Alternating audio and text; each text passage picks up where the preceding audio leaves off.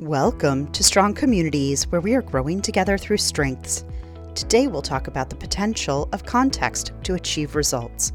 People with this talent analyze today's events by rewinding the clock, diving deep into the past and trying to answer, how did we get here?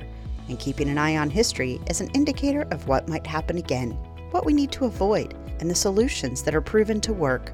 They respect people who paved the way for them and anyone who collaborated to shape the events that got them here. They understand how the past shapes today, slowly and patiently, just like the water drop shapes the rock.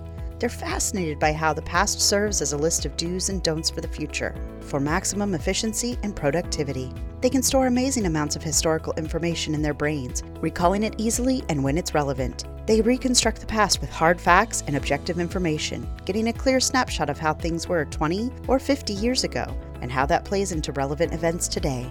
They're enthusiastic about sharing their findings and stories and explaining what we can learn from those victories and failures.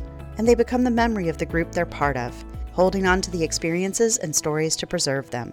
In a nutshell, that's how this talent's potential looks when achieving results. A historian who knows the how that shaped today's circumstances and problems, and uses the past as a treasure map to avoid traps and fast-track the journey to the Big Red X.